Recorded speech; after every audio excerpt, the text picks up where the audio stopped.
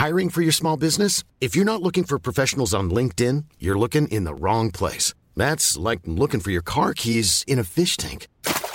LinkedIn helps you hire professionals you can't find anywhere else, even those who aren't actively searching for a new job but might be open to the perfect role. In a given month, over 70% of LinkedIn users don't even visit other leading job sites. So start looking in the right place. With LinkedIn, you can hire professionals like a professional. Post your free job on linkedin.com/people today. Spring is my favorite time to start a new workout routine. With the weather warming up, it feels easier to get into the rhythm of things. Whether you have 20 minutes or an hour for a Pilates class or outdoor guided walk, Peloton has everything you need to help you get going. Get a head start on summer with Peloton at onepeloton.com. If you're looking for plump lips that last, you need to know about Juvederm lip fillers. With Juvederm Volbella XC and Juvederm Ultra XC, your lip look, whether it's subtle or bold, can last up to 1 full year with optimal treatment and no additional maintenance. Find a licensed specialist and see if it's right for you at Juvederm.com today. That's JUVEDERM.com. Add fullness to lips in adults over 21 with Juvederm Volbella XC or Juvederm Ultra XC. Do not use if you have severe allergies or a history of severe allergic reactions, or if you're allergic to lidocaine or the proteins used in Juvederm. Tell your doctor if you have a history of scarring or taking medicines that decrease the body's immune response or that can prolong bleeding. Common side effects include injection site redness, swelling, pain, tenderness, firmness, lumps, bumps, bruising, discoloration, or itching. As with all fillers, there's a rare risk of unintentional injection into a blood vessel, which can cause vision abnormalities, blindness, stroke, temporary scabs, or scarring. For full, important safety information, visit Juvederm.com. Hello, my name is Gary Mansfield, and this is the Ministry of Arts podcast, where each week I'll be speaking to a different artist. Now let's begin by bagging these bongos.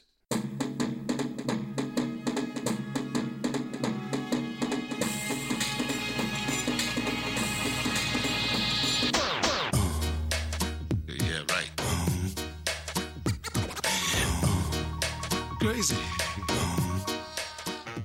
Hello and welcome to episode number 85 of the Ministry of Arts podcast. Before I take you to meet this week's guest, I'd just like to be so bold as to tell you about a new artwork that I've just released. You may be aware at the start of lockdown I produced a tailor-made padlock called Self-Isolation Every Minute Counts. It was made up of 20,160 tally marks, which constituted 14 days. The original drawing sold pretty much straight away, and because of the subject matter, I correctly presumed that it would make quite a popular print. And to make them more easily accessible, I made an edition of 150 and brought the price down to £95. And as mentioned, they were so popular that I've produced another original, same size, but with copper leaf in the background, which is 58 by 50 centimetres. And the digital prints, which are 50 by 40 centimetres, will also be hand embellished with copper leaf, this time in an edition of 30, and they are just £190. So if you'd like to get your hands on one of these before they're gone, contact me on Instagram on either Ministry of Arts org or Mizog Art, MIZOGART. But with my sales pitch out the way, please let me introduce you to this week's guest. When I first decided to start this podcast over 2 years ago, Sarah Maple was in my top 10 of people to ask. And that's because I find her work just so powerful. Of artists that I've discovered since completing my degree, Sarah Maple is definitely in my top 5. No, she's definitely in my top 3. I like her humour, I like her approach, and I like the way that when I see her new work, in whichever subject it is, she makes me think whether I can approach that subject a little bit better myself. Now that's a powerful artwork, right? Now let me tell you a bit about Sarah Maple. She's a multidisciplined artist that takes a very British approach to confront very British attitudes. She's of mixed race, with a Kenyan mother and a British father, and having been brought up a Muslim, Sarah has witnessed bigotry and discrimination from various directions, be it racial, cultural or sexual. In 2007, Sarah won the New Sensations Award. Since then, she's developed an ingenious tool to highlight and confront the aforementioned bigotry and discrimination. She applies the perfect amount of satirical humour into her work that forces the viewer, before they've even realised it, to take a definite political or cultural stance. So subtle is her approach that if you're not laughing with her, you're laughing at yourself from the other side of the fence. In 2015, Sarah won a Sky Arts scholarship that enabled her to produce a new body of work. And in 2020, mid-pandemic, she teamed up with Sky Arts once again to break new ground and produce 6 10-minute sitcom episodes. In real time, these culminate to a solo show named Sarah Maples' Nazi Sexy Shark Show. The reason it's called that will become apparent in this podcast. And that show is going to be at Jealous East from the 1st to the 15th of October, and it's curated by the mighty Kate Bryan. It's by appointment, so if you go to Sarah Maples' Instagram page, which is at Sarah Maple Art, in her bio you can follow a link which takes you to the ticket calendar. And because I was producing this podcast with Sarah, I was lucky enough to become privy to the first 3 episodes. I must say that even when I think about one of the gags, I still laugh now. So please, come with me and meet Sarah Maple. I've been looking forward to this. Oh, it's been a long time coming. When I first wrote my list out, you was definitely on my top 10 of the artists that I wanted to speak to, that's for sure. Oh, thank you. In this podcast, I've got 7 questions that I ask each artist. How would you explain what you do to someone that doesn't know your work? Well, that is a good question because I never ever know what to say. So I should have a line ready that I say. Because some people, when you meet them, they just rattle off this amazing thing about themselves. But the thing is, I think I do so many different things that it's hard to say. I don't just paint. I can't say, oh, I paint this or I do this. I do one thing about, a neon or a installation or a art sitcom or something, and it's all about different themes. So I just respond to what's going on around me, essentially. You've got to get to a point where you can rattle off everything you do because there's so many people. You have to be able to go, I'm this, but sometimes you don't know what you are. You could feel differently on a different day, couldn't you? And I was going to say, you'll be different if I ask you on Friday to what you are today. One day I might be like, I'm the worst artist ever. When was your first interest in art? Well, this sounds like a made-up story, but it's not. When I was a really young kid, I was looking in the drawers under my bed. I think I was about 5 or something. And I found all my mum's drawings from, when she was younger and everything in the drawer under my bed. And all these amazing drawings. I just never knew that my mum could ever do anything like that. And so that's when I was interested in drawing. Oh, that's cool though, isn't it? Yeah. And she never mentioned that she liked it. Sorry? Had she never mentioned that she liked it? No. And she I think ever since then, she sort of really denied her talent. She never does it now, really. Yeah. So I think that kind of sparked my interest quite young. And then when I realised that I could draw, I sort of started practising that and drawing and painting all the time. And then I think when I was like a teenager and sort of really realising more, because I always thought about art as like drawing and painting. But then when I found out more about it and realised there's performance art and the YBAs and you can do this and that. And then I was like, wow, I can actually say and communicate stuff with this. And that's kind of where it started, really. Did she like that story, that she was the inspiration behind it? I don't think so, because I don't think she wants to encourage me. But Would she rather you be something else? Well, I think, like, as a mum, you always you want, I suppose, you want the best for your kids, as you know. Yeah. So it is such an uncertain profession, isn't it? Like, you could have no money at some point, then you're fine, and then it's like uncertain. Have you got a show? Have you not got? Or it's the most uncertain thing, and you somehow get through it.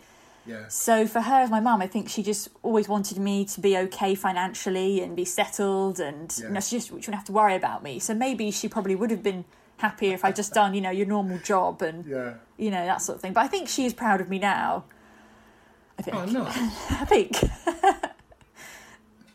Well, I heard this podcast with Grayson Perry, and he said he basically somehow got by until he was in his 40s, then he became famous. So I'm kind of thinking, if I can just get by, like Grayson Perry did it. I'm 50. I'm 52, so I've missed that bus. You've got to start wearing ladies' dresses. Who says I don't? It's not a Thursday today. That's my dress day. So what are you working on at the moment, Gary? I'm just doing... Have you seen them time drawings I'm doing with the tally marks? Yeah, yes. I'm just doing some of those. That was the idea, was to make some of those to sell the prints of, which could be my sort of bread and butter, to go on and do the bigger things I wanted to do. And I'm still working on the bread and butter, unfortunately, at the moment. But, you know, them little bits that I've been working on are coming about. So, so that's nice at the minute. Yeah, you had time to sort of work on new things during lockdown, new pieces. Well, no, lockdown's been the hardest thing for me because I work from home. And lockdown hit, both my kids were at home, and my partner, she was working from home. And all of a sudden I was invaded for 5 months. Yeah. Now she's gone back to work, the kids have gone back to school, and I can sort of relax a little bit. You know, how have you found lockdown? Yeah. Well, I think like a lot of people are saying, aren't they, that they've sort of felt like everyone was pressuring them to, like, oh, lockdown, you know, it's really inspiring time. But I actually think a lot of people have found it it's such a traumatic thing, this whole thing that's going on. It's actually quite hard to think clearly with your work sometimes, isn't it? You feel like, oh, I should be responding to this. No one's used to having so much time on their hands, are they? So people are getting bored because they don't know how to... like work with time. They're so used to sitting on their daily routine. But artists, you know, being quite solitary people, they're on their own most of the time anyway. Yeah. So, and me being an ex-prisoner, a bit of bang up is easy for me, you know. I'm all right with it. So we're coming back to you. Having little flashbacks. I took my missus hostage on day 4. When did you realise you wanted to be an artist? Very young, I think. Probably 15 or 16. Oh, nice. Yeah, and so basically my whole life has been a pursuit for art. Excellent. Sometimes I sort of think, if I didn't do this, I have no clue what I would do now. Because sometimes I think, I'm so tired of everything. I'm just tired of it all. That, you know, just the pressure and anxiety sometimes that you have with doing it. I think, I could maybe just do something else. But I don't think I'd just be completely lost without doing it. Well, that is my last question. When I ask it, I've got a couple more first, but the very last question is, what would you do if you wasn't an artist? So, is there anything that that you've always thought, I'd like to do that, be a farmer or? Okay. I do have something, but it's the most embarrassing thing ever. By any means. Yeah, because once I've said it, I've committed, and everyone knows. Yeah, maybe I'll say it later. Which piece that you've created has got the biggest emotional contact with you, do you think? Ooh, well, I made a piece in 2018. I worked with Sky Arts on a project about Britain, like Britishness post-Brexit. And post-Brexit world hasn't really even happened, but so it's been dragging on for so long. But so it's basically about to looking back on British identity. So I made this painting that was all about like the empire and about how so it's called The Past Is Now. And it's got my parents in it, and it's got me in it. It's kind of a colonial-esque style painting, but it's kind of looking at British history and how all these things that happened in the past of the empire and everything has made the Britain that we're in now, kind of thing, in terms of immigration and stuff. When Brexit happened, I sort of started to think even more about British identity and feeling sort of very frustrated about all these conversations that are going on about who has the right to call Britain home, who has the right to be British.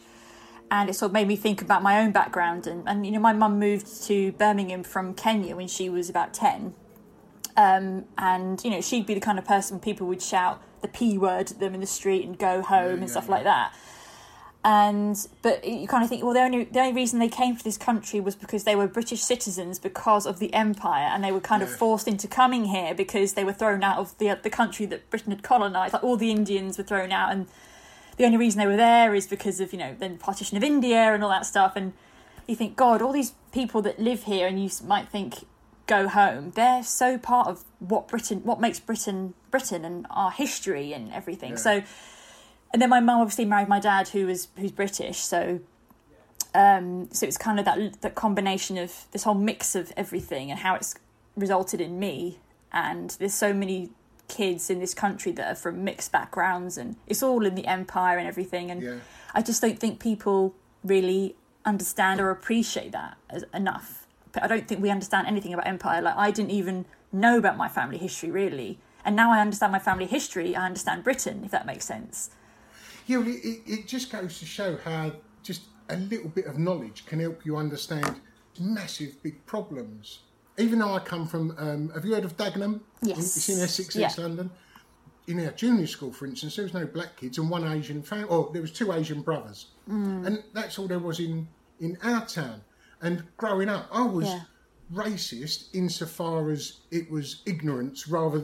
It wasn't hate by any means, but it was definitely that sort of 1970s racism that we all had. And when I look back at it now, and it makes me cringe so much. And it was even in me, even though I'm not a sort of hateful person, I'd say these racist things because they were just sayings that were in my area all the time that didn't really have any hate behind them, just a lot of ignorance and intolerance, you know. I just think to myself, how could we even think like that, you know? But it still goes on, and unless you break that chain and make a difference, and it's going to carry on, isn't it, you know? Yeah, and I think, especially all this stuff that's happened this year, that's, you know, really important stuff with BLM and everything, and it sort of makes you think about how you need to be actively anti it and challenge it, because, you know, I think it's okay to say I'm not a racist and I don't think this and that, but I think all of us have been brought up with these racist ideologies. Yeah, definitely. Yeah, and it's like you have to actively, you know, that's what I'm trying. I feel like I want to do that, try and be more actively anti-racist, if you know what I mean. Yeah. Well, my kids, they don't see it at all, and it is fucking beautiful. Yeah. Like, because it was all around when I was a kid, you know, and as I say, in the 70s and 80s, with all the TV programmes and that were going on, you was being bombarded with all of those sort of things. And my kids just don't see or think that way because they've not been given all of that false information in the first place, you know. And it is a beautiful thing to see, it really is. How old are they? 16 and 13, or just coming up to 14. Yeah. I hope that things are getting better, but I don't know if they are. I don't know. Well, I think a lot of stereotypes are still there. Oh, definitely, and they probably always will be. Yeah. And they sort of shift and change, don't they? You know, but seeing my children's group of friends, it's definitely not as bad as it was then, and especially now because my boy is the eldest and my daughter is the youngest. And, like, I'm just constantly throwing stuff at my daughter, you know, don't let anyone walk over you because of their position or their sex, you know, or their gender, rather. And it's good to see her because she's quite a quiet girl, but she's quite stubborn. And she doesn't really let on much of what she's thinking. But every now and then, she'll just say a little something, or she'll take a stance on something, you know. It was really good that she sort of isn't just taking it, you know. I think definitely now it feels a more better place for women to stick up for themselves and call things out. Yeah. Than it used to be. I grew up in a family. My dad wasn't around, and so it was just me, my mum, and my younger brother. And then we would always be around my nan's, which was my mum's mum, and my nan ruled the roost in her house. So I never really grew up with all of that. The women were in my family, they would always like the men would always get more food, and Yeah. there'd be little bits like that which again don't happen in my family now. But all little bits, and I can't even think of any, or it was inbred into them. It's like they're all feminists and outspoken and everything, but the men still have the food served to them, that sort of thing. Yeah, exactly. And like, my granddad wouldn't have thought of putting the washing out or anything like that. Where was we? Can I talk about an artwork? One of yours that sort of really struck out to me. It's like no other job, really. Oh, yeah? I absolutely love that. I know it's quite a few years ago now, but it really did strike a chord with me. Oh, thank you. Because actually, the other day I was looking at that and I thought, oh, that's one that I never really talk about, that I did about 8 years ago. Yeah, it was. Yeah, it was basically, we were commissioned by La Scatola Gallery to make an installation. It was a great gallery because it was all windows. So we did this performance with 30 young women wearing Miss World outfits, and then throughout the day we would have them catwalking through the gallery, and then it would be one, then two, then it built up the number of women. So by the end of the day there was like 30 women standing with their face to the wall. Yeah. So you weren't allowed inside the gallery, so people could only look at it from the outside and look in. And so all people could see walking by was these women like catwalking through the gallery and then standing with their face against the wall. So all you could see was the backs of the women. What I love about that is all the conversations going on outside, because to me it's almost the audience reaction which is more interesting than what's going on inside. It would have been nice to have had a microphone out there, wouldn't it, to pick up on what some of them are saying. Yeah, because all I've got is people who told me that people were like, oh, look at her arse, or which one would you bang? Who said it all, really? Yeah, every response to it is a valid one, no matter whether it's positive or negative, isn't it? And it really changed my mind about performance art, actually, because I had this, it was quite a stressful thing to put together, and I had to ask all these volunteers to do very specific things and come out with specific timings and all this stuff. Yeah. But you can't really control what happens on the day. So you have all this plan, and then you can't control what's going to happen, how you're going to feel, what the reaction's going to be, because it's all like the public and everything. So just how I felt during the performance, and, how it was very difficult, and, the longevity of being in that gallery for 8 hours and staring at this wall, and how you feel physically, the thoughts that go through your mind, how it feels to be watched in a very obvious way. I thought, this is actually something that's very, very interesting, and I want to pursue more. So that's kind of led on to me doing more live performances and video pieces and things like that. And I really love that interaction with the audience, I think. The audience feedback the connection with the audience is the most interesting thing to me. Yeah, how did you get the feedback from that show?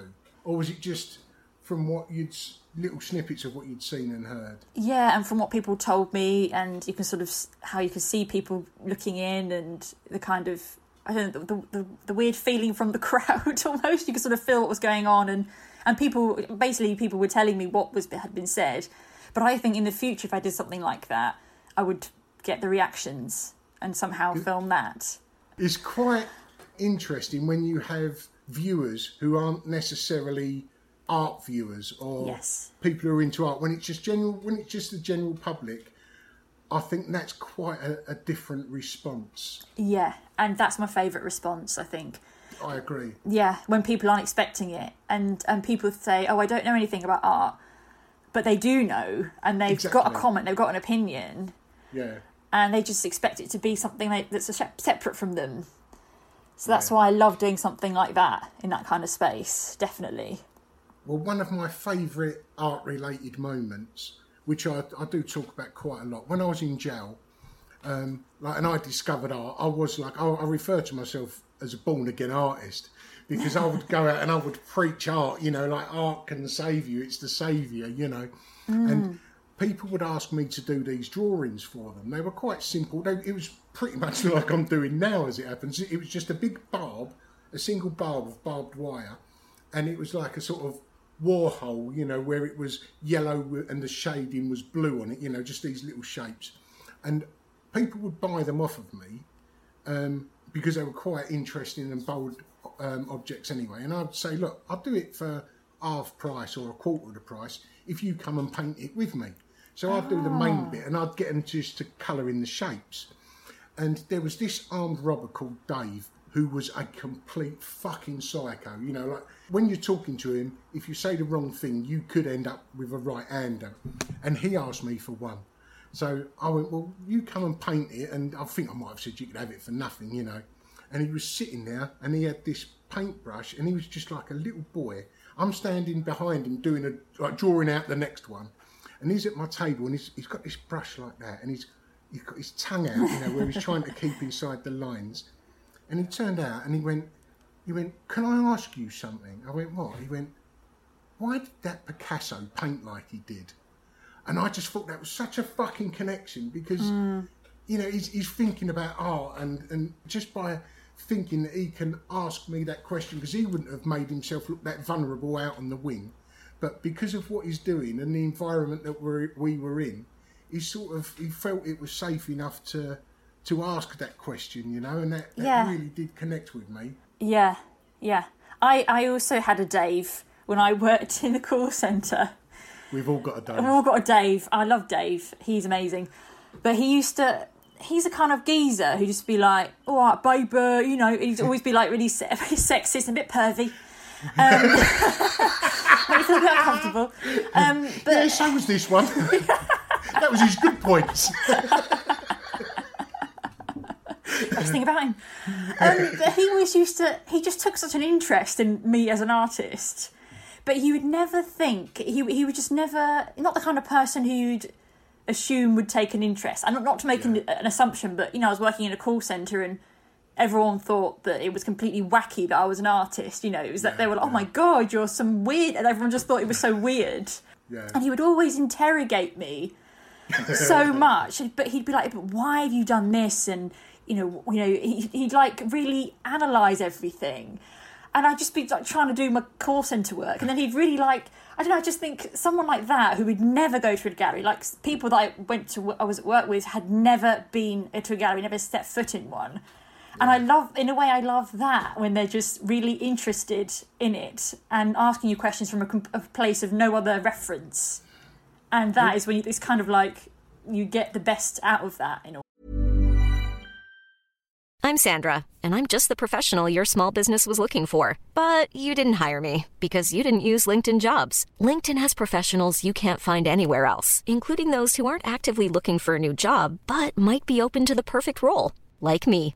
In a given month, over 70% of LinkedIn users don't visit other leading job sites. So if you're not looking on LinkedIn, you'll miss out on great candidates like Sandra. Start hiring professionals like a professional. Post your free job on linkedin.com/people today. Spring is my favorite time to start a new workout routine. With the weather warming up, it feels easier to get into the rhythm of things. Whether you have 20 minutes or an hour for a Pilates class or outdoor guided walk, Peloton has everything you need to help you get going. Get a head start on summer with Peloton at onepeloton.com. Way. Well, I'd never been into a gallery till I was 30. Really? What, not even on like a school excursion where they force you to go? No, we had to go to a museum once. I'd never ever been into an art gallery until I was properly into art. Wow. I'd fallen in love with it and decided I wanted to be an artist, and I'd still never been into one. And the first one I went in was Tate Britain, or the Tate as it used to be known. Yeah, and how did you feel when you first went in it the first time? Like, was there any particular pieces that you were in awe of? I remember standing outside, looking at the steps, and I was hesitant to go in because I was nervous. I was trying to think what I should do or what I should feel, and I walked into one of the rooms, and then I just sort of turned round up the aisleway there, turned round, and in the doorway was this Francis Bacon, and I just went and I looked at it. I went up to it, and I was just looking at all the marks that he'd made, because I'd only ever I'd only ever seen them in a book or close up of these marks, and I didn't realise the scale, the energy, that I didn't realise you could get an energy off of an artwork. And I remember just going up to it, and I just wanted to fucking hug it. I really did. And I was looking at it, and then I've just walked back, and there happened to be a bench, one of the benches in there, you know, and I've sat down in there, and this person come and sat, or this woman come sat next to me, and she said, "It's beautiful, isn't it?" And I looked around, and I was crying, like looking at this artwork, you know, and it was beautiful. It was beautiful. It really was. My eyes are going now. Yeah, I'm feeling funny thinking about it. Yeah, it's like when you see something in a book or something, and then you see it in real life. It's nothing like it when you see something like that. No, it was amazing. Yeah, I think my first amazing art moment was we went. Okay, it sounds like I went to a really posh school, but I didn't. I went to a normal school, but we had a school trip to Florence. This was a state school in Crawley, but some of us could go, and my mum let me go. And I don't think I even really cared about anything like those pictures. I hadn't really thought about it. But then have you ever been to Florence, or you've been to because basically they have the Statue of David in this hall, and you sort of turn the corner and you see the Statue of David like from afar. And I wasn't even expecting to see it. Didn't even know what the statue was called. But I remember turning around and seeing that statue and going, "Wow!" and just being like, "Oh my God!" like mind blown at this statue. I just couldn't get over it. And I think that's when I thought, art is fucking amazing. It was like that. I love it. I love it when you get that feeling. Yeah, I was like, how did you get this marble there in like this, whatever, 16th century, whatever it was? How did you make this? That's why I thought, art, there's no excuse for making shit art when there's stuff like that made in those times. It's just amazing. Do you still get that feeling now on certain artworks? Yeah. I saw Tracey Emin's bed and I got really excited about seeing that. But yeah, I think when you see something, even when I went to like Miami Basel and I saw, I can't remember what his name is. I think his name is Devon something. I have to send you a link to his work. But it's incredible paintings. And I was just like, this is so good. And I was with Michael Warner. I'm clutching hold of Michael Warner and going, this is so good. He's got nail marks in his arm. But then he was like, I don't really get it, but you like it. I was like, I love it so much. And he's keeping you at bay with a stick all the way around the show. If there was you and 5 other artists, past and present, what would your ideal group show be? Anyone? Yeah. I think Sarah Lucas. Probably lots of people that are around now. She's my favourite. I love her so much. Oh. I feel gutted I didn't see that show that the one that she did one at Sadie Cole's quite recently, and it was like interrupted because of lockdown. Yeah. Oh, I didn't get to that, and I just gutted I didn't get to see that because that looked amazing. Yeah. Gillian Waring was one of my favourites. Love her so much. Barbara Kruger. All women, basically. And I think I love Frieza, but I love Faith Ringgold is one of my absolute favourites. Yeah. Love her. I only really found out about her work about 3 years ago. But I didn't really know her work that well, actually. I think I just saw it there was that show at the Tate, wasn't there? Can't remember what it's called. But she had a big piece in that. Isn't it good when you discover an artist and you go, how the fuck haven't I known of this person? They tick every box that you've got in your mind. And you go, well, why? Well, how did that pass me? Yes. You know, it's bonkers, isn't it? Yeah. I've been doing this for this, since I was a teenager and I haven't discovered this person. What's wrong with me? Kind of thing. Yeah, I love her work. And I saw she did that painting, the one where it's like a crowd and there's kids and people are getting killed and there's like blood and there's that one.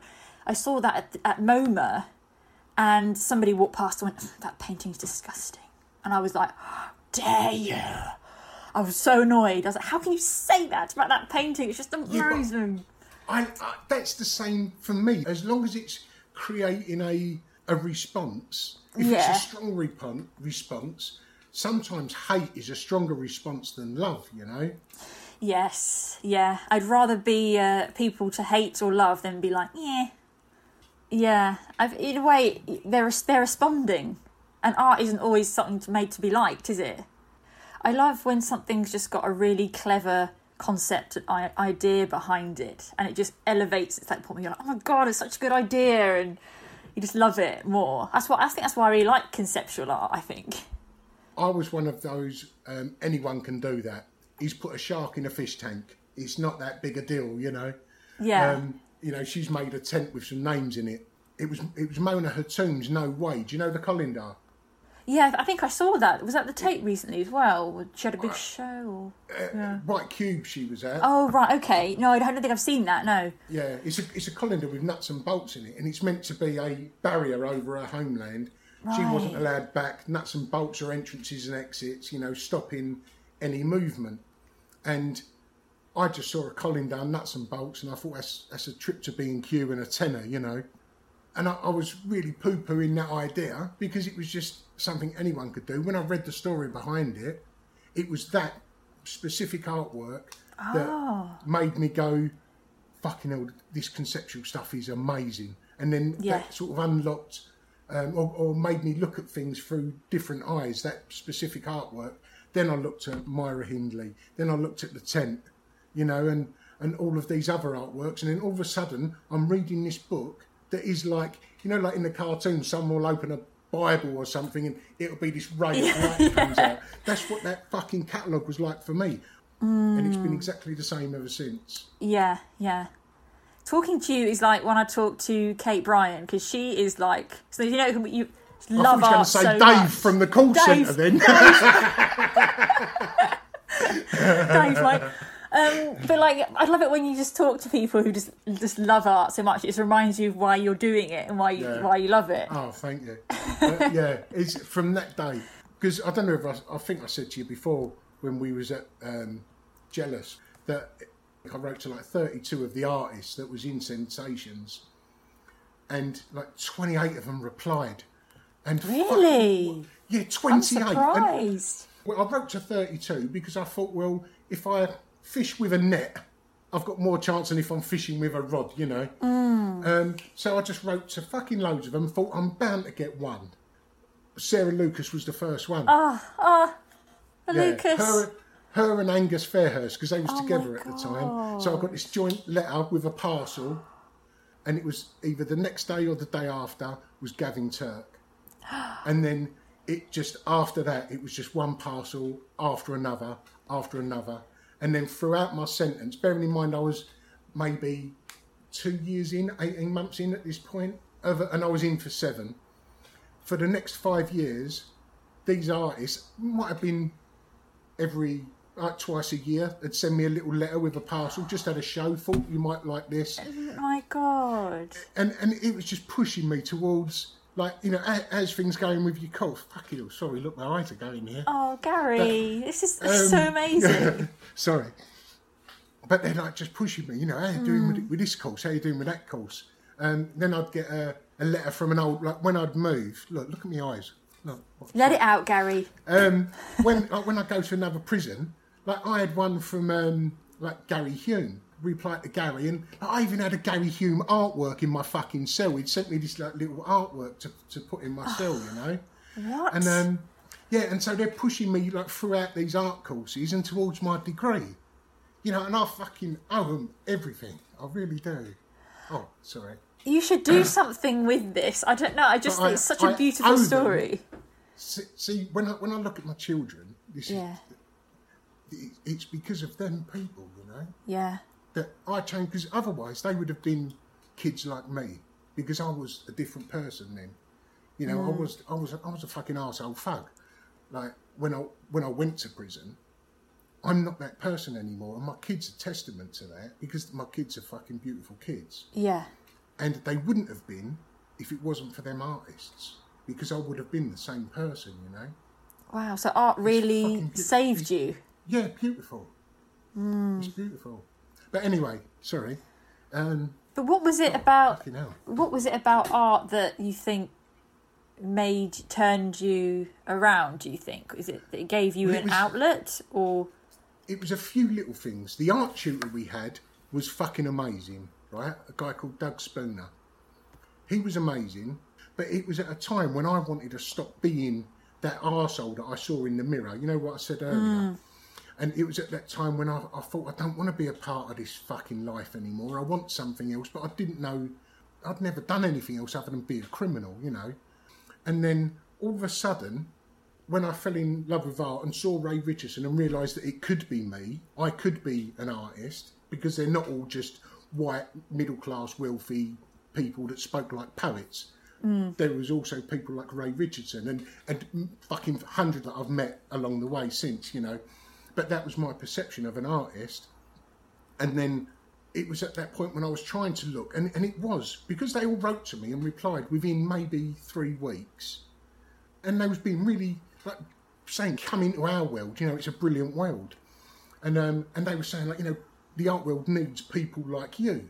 Like from your background and from your position. Oh, yeah. And then all of a sudden it gave me a little bit of importance, where the importance I had before was, go and get Gary. Not only is he loyal, we can have a fucking tear up. He's a good person to know in that respect. And I always sort of thrived on that, of my reputation in that dodgy world.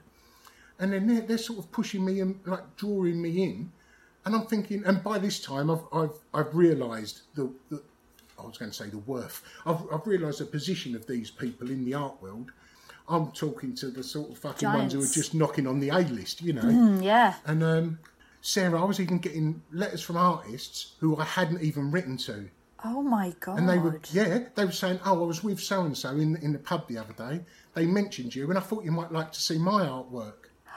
It's fucking beautiful, isn't it? I love that they chatted about it. Sarah, I could have been some fucking psycho rapist for all they knew, because all they got was a letter, you know. Yeah. And that's what I say. I owe art fucking everything. I really do. Do you still converse with them now? Yeah, well, that's when I'd done my show, that Face Value. Yeah. Like Ray Richardson was the first I asked because of our history, you know, and he said he'd be in that show and donate an artwork to be damaged. Then I thought I'd ask Sarah. From there, I asked Gavin. And then all of a sudden I had Ray Richardson, Sarah and Gavin, who are like my heroes in the art world, you know, the living heroes, amongst a couple of others.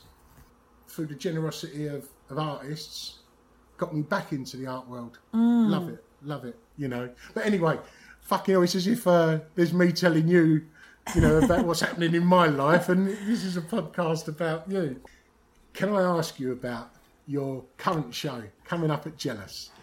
Well, Gary, the title is so ridiculous because basically it's called Sarah Maples Nazi Sexy Shark Show. Yeah. Just so stupid. Well, see, I was having a chat with because Sky I've been working with Sky Arts on this project, and I had a meeting with them, and they said, "Oh, did you know that the things that people—they were just talking generally, like things that people click on the most are apparently sex, Nazis, and sharks." And I thought, oh, that's interesting. So I thought, well, why don't we just, as a joke, just call this art sitcom Sarah Maples Nazi Sexy Shark Show? And so then that's kind of stuck. And then now the exhibition's called that. And now I'm thinking, was that wise? I don't know, because I sent my newsletter out the other day, and it's got like Nazi Sexy Shark. And I thought, I'm going to probably offend everywhere. But then, because I thought, oh, what's happened to me? Because before I would have been like, fuck yeah, I don't care who I offend. And then I was like, oh God, oh dear. I suddenly started feeling hold on a minute, yeah.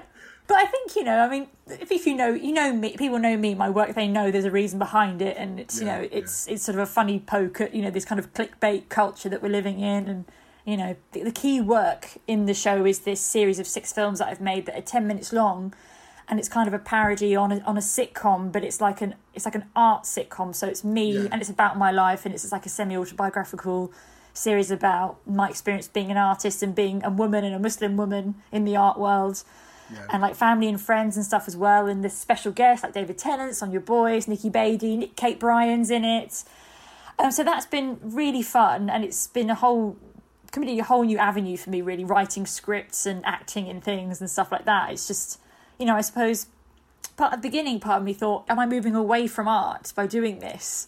But then I thought, well, artists like Rachel McLean, who do incredible video works that really have narrative at them and stuff. Oh, here's the cat again, sorry. That's quite right. And so I thought, you know what, this is another evolvement of art. And what I love is that it's going to be on Sky Arts, so they will be on TV as an hour-long special in October. And Sky Arts is now free to view for all. So I think in this time of COVID-iness, where people can't really get out and see art, I think this is just art on the telly. Anyone can watch it, which is what I love. And I'm really hoping that your Daves are going to be flicking through and come across it and be like, what is this? You know, and somehow get something from it. Yeah. I think I've just really, I hope that it sort of introduces a new audience to art, I think, because there's so many art references and stuff in there. Well, did you ever see a sitcom called Rock and Chips? No. It was supposed to be a prequel to Fools and Horses. That's a sort of feeling I got with yours. It's as if you were sort of telling us or showing us in film format where some of your ideas have come from, you know? The sort of expectation, or I don't know, because I won this Saatchi Prize when I left art school. Yeah. And so it was like this, I'd been shit the whole way through art school, and then in the last couple of terms, I did good stuff. And then I won this award, like a couple of months later. So it was quite a, like, oh, now I've been validated, and Anthony Gormley and Sadie Coles and have given me this award. Nice. And this idea of like, oh, everything's going to be great from now on, and then it's just been a struggle. Did that change much for you as an artist when you won that award? Did it open a few doors, even, you know, in the short term? Well, yes and no, because it didn't. I don't think my work was at the level, at a good enough level at that point to be opening doors for like the best, you know. Yeah. Because I just don't think I was ready for it. So I think I got a leg up definitely from it, and I got shows, and I got, you know, it validated me to get opportunities, which then led on to other things, which where I am at now. Yeah. But I don't think it gave me. I still had to work really hard to get any sort of clout. I think, I know, as a woman as well, you're working twice as hard to prove that your ideas are valid. I mean, and also I was like a young girl, so but I think people were like, oh, she's just a silly girl, and obviously because things were funny that I was making, people were like, she's just funny and silly, and she just, you know, it was very, very dismissive as well. I don't think there's any point in being funny or doing something funny just for the sake of it. For me, it has to have, like, it's back to that love of conceptual art that we were talking about. And like, as long as you've got a clever concept and a political thing behind it, I think that's what makes it. Yes, that's the tick box. That's everything in a good artwork, I think. And I think humour is one of them things that can draw people into the art world, like the Dave that we was talking about. Yeah, or both of our Daves. If you've got something funny there, they see the funny first, yes, and then. They cotton onto the story and they go, oh, I found it funny because of this reason or that reason, you know. Yeah, exactly. And it's them sort of things that can make people change their minds or their perception. Like opposite to a feminist is an arsehole, one of my pieces. Yeah, people hate that and love it. And I love that I can change people's minds in a way. They go into it hating it, and then I explain it, and they're like, oh yeah, you know, and then you can sort of gain a follower, gain a fan. So in Nazi Sexy Shark Show. Yes. What came first, the idea for this show or for making a sitcom and having the show as a part of that? Well, it kind of changed because of COVID. So initially the whole thing was one huge meta experience. So initially what was meant to happen, because in the episodes it's meant to be week by week. So it's going to be edited, so you'll see it's like week 1, week 2, week 3. And so in the first episode I find out I have a show in 6 weeks' time. Then each episode is building up to this show. So it's like week 1, week 2, and then it was meant to be that people could watch it in real time. So they're like, oh, and then the show is really happening. So they're like, is this real? Is it not? Like a whole real weird meta thing. But because of COVID, we had to delay filming. So now we can't release them week by week like that, which is a shame because I think that could have been really fun. Yeah. So now instead it's they're going to be shown in the show, and then it's going to be 1 hour long on Sky. So the whole thing was meant to be together, like one concept. And so the show itself has kind of elements from the sitcom in it. And it's all kind of satirical take on art, I think, a lot of it. Which is, that's the makings of every good sitcom, isn't it? Yeah. I had this thing with Jerry Saltz, and he said, don't make art. Artists shouldn't make art about being an artist. And I thought, shit, I've just made an entire... spent a year on this film and this thing. Oh, shit. But I think we can have a laugh at ourselves, can't we? I think we need that at the moment. Just don't invite him. Everything will be fine. But I love him. He's great, isn't he? Yeah, He's great. Yeah, you're bringing a few people into this sitcom. Yes. A few people from the art world. Who have you got in it? So Kate Bryan, who's basically, she's my mentor in it, and she's actually curating the real show in real life. So we've got Sonia Boyce as well, who's in episode 4. Yeah. And Nikki Bailey, who's an arts journalist, an amazing, hilarious person. She's in episode 5. And Will Gompertz. Oh, do you? Oh, she's so brilliant. She's cool, isn't she? Yeah. And Will Gompertz, who's the arts editor of the BBC. His character's good, isn't it? Yeah. When is it coming out?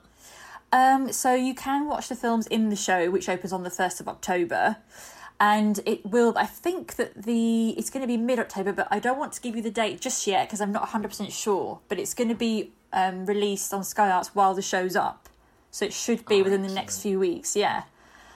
So the show's on from the 1st to the 18th of October. Yes.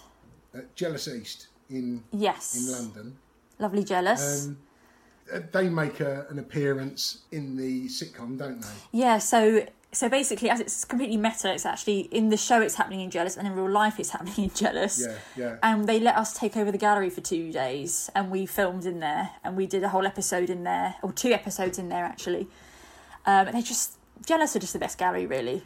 They're great, aren't they? They're just up for anything. Dario looks so much younger in the sitcom, doesn't he? Oh, it's so good. I think they're such a lovely team there, and they're just, for me, that's what the Art Bowl should be like more. I agree. Yeah. I agree. I can't say too much about them because as soon as you walk in the door, you've got great people sitting behind that desk. Yeah. Dario is so eager to make things happen as well, yes. isn't he? You know? Yeah, and they take risks exactly. and give you a chance, you know. I mean, they took my show on just with me sort of turning up and talking about it, you know, and done one after that.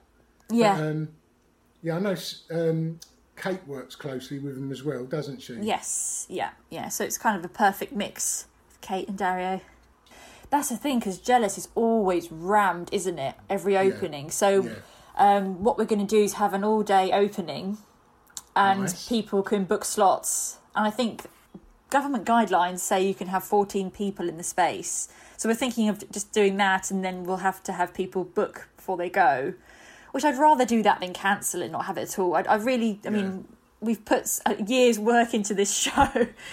And Kate's worked with me for all this time. I kind of think, we'll just make it work. I think things aren't going to change, are they, COVID-wise, for another year? So, I mean, it'd be quite fun to have people going in the front door and like snaking around the gallery, and then going behind the desk and then out the back door. Yeah. So that it's just a constant move of people, you know. Move along, people. Or a travelator going around the show. It is quite a shame though, because like the thing you sort of aim towards is the opening night, don't you? When everyone's there, all your friends come, and it's like, it's not really the same, I suppose. But everyone's going to be like that, aren't they? Yeah. Everyone with their masks on. So, how can people book a slot for this show? They can go on the Jealous website, and if they find the link to my show on the website, then they should be able to book a slot from there. And then I'll put it on my Instagram and everything, and Facebook and stuff as well. So if people want to book, they can. To make it nice and easy. Excellent. And me and Kate will be there all day. That's going to be hard. I mean, I find openings quite stressful anyway. I'm just about coat for 2 hours. but maybe because there'll be fewer people, it won't be as stressful. I'm hoping. Well, you'll only find out by the second, won't you? Whether that's correct or not. I'll go and hide in the print studio. I've got to say, I know it sounds like I'm brand-nosing here, but I properly admire this step that you've taken and where you are at the moment, because I think this is bloody amazing. I can't believe that it's not been done yet, and I think it's a beautiful thing that you're doing. I really do. Oh, thank you, Gary. I properly admire you for doing it. Thank you. Makes it all worth it, because this whole year I've been like, what am I doing? Is this the good thing to be doing? So thank you. That makes me feel like it's all worthwhile. All right, superb. Anyone that wants to see more of your work, where can they see you on website or Instagram? My website's sarahmaple.com. And then there's lots of stuff on Instagram if people want to see kind of what's coming up and things like that, and just some day-to-day things. So yeah, mainly on the website and Instagram. And then if they want to watch the films, they can watch those on Sky Arts, and they'll be available to view on there and catch up and stuff as well. Excellent. Sarah, that's all my questions asked. Best of luck for the first. Thank you. I'm definitely going to book me space for it. Yes. And I'll see you then. See you later on. Bye. And there we have it. Sarah Maple. How good was that conversation? As I said at the intro, I have been waiting for this podcast for a damn long time, and it was well worth the wait. And unfortunately, because we was talking about the Nazi Sexy Shark Show so much in this podcast, I had to cut so much of it out. And as Sarah said in there, she's got some amazing guests in the sitcom. And although I only saw the first 3 episodes, Sarah did tell me that they just build and build and build. And as Sarah said there, if you want to go to the Nazi Sexy Shark Show at Jealous East on the 1st of October, which is a Thursday, and you're in London, obviously, go over to Sarah's Instagram page, follow the link and book your tickets. I've already got mine. After making an art sitcom, it makes you wonder where she could go next. 4th plinth? But anyway, that's it for this week. So like I say every week, on whichever platform you're listening to this podcast, you should be able to leave a comment. If you could do that, that really helps us get noticed and anyone else looking for an art podcast. If you've got any questions, you can contact me on Instagram at MizogArt or at Ministry of Arts.org. So, thanks for listening, and until next week, ta-da!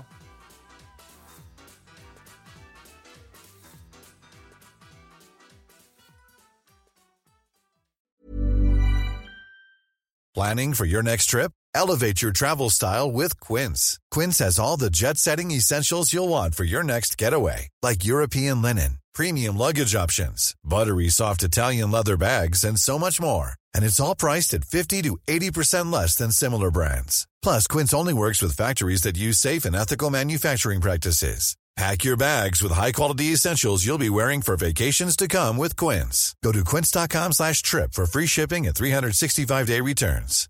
If you're looking for plump lips that last, you need to know about Juvederm lip fillers. With Juvederm Volbella XC and Juvederm Ultra XC, your lip look, whether it's subtle or bold, can last up to 1 full year with optimal treatment and no additional maintenance. Find a licensed specialist and see if it's right for you at Juvederm.com today. That's JUVEDERM.com. Add fullness to lips in adults over 21 with Juvederm Volbella XC or Juvederm Ultra XC. Do not use if you have severe allergies or a history of severe allergic reactions, or if you're allergic to lidocaine or the proteins used in Juvederm. Tell your doctor if you have a history of scarring or taking medicines that decrease the body's immune response or that can prolong bleeding. Common side effects include injection site redness, swelling, pain, tenderness, firmness, lumps, bumps, bruising, discoloration, or itching. As with all fillers, there's a rare risk of unintentional injection into a blood vessel, which can cause vision abnormalities, blindness, stroke, temporary scabs, or scarring. For full, important safety information, visit Juvederm.com. Planning for your next trip? Elevate your travel style with Quince. Quince has all the jet-setting essentials you'll want for your next getaway, like European linen, premium luggage options, buttery soft Italian leather bags, and so much more. And is all priced at 50 to 80% less than similar brands. Plus, Quince only works with factories that use safe and ethical manufacturing practices. Pack your bags with high-quality essentials you'll be wearing for vacations to come with Quince. Go to quince.com/pack for free shipping and 365-day returns.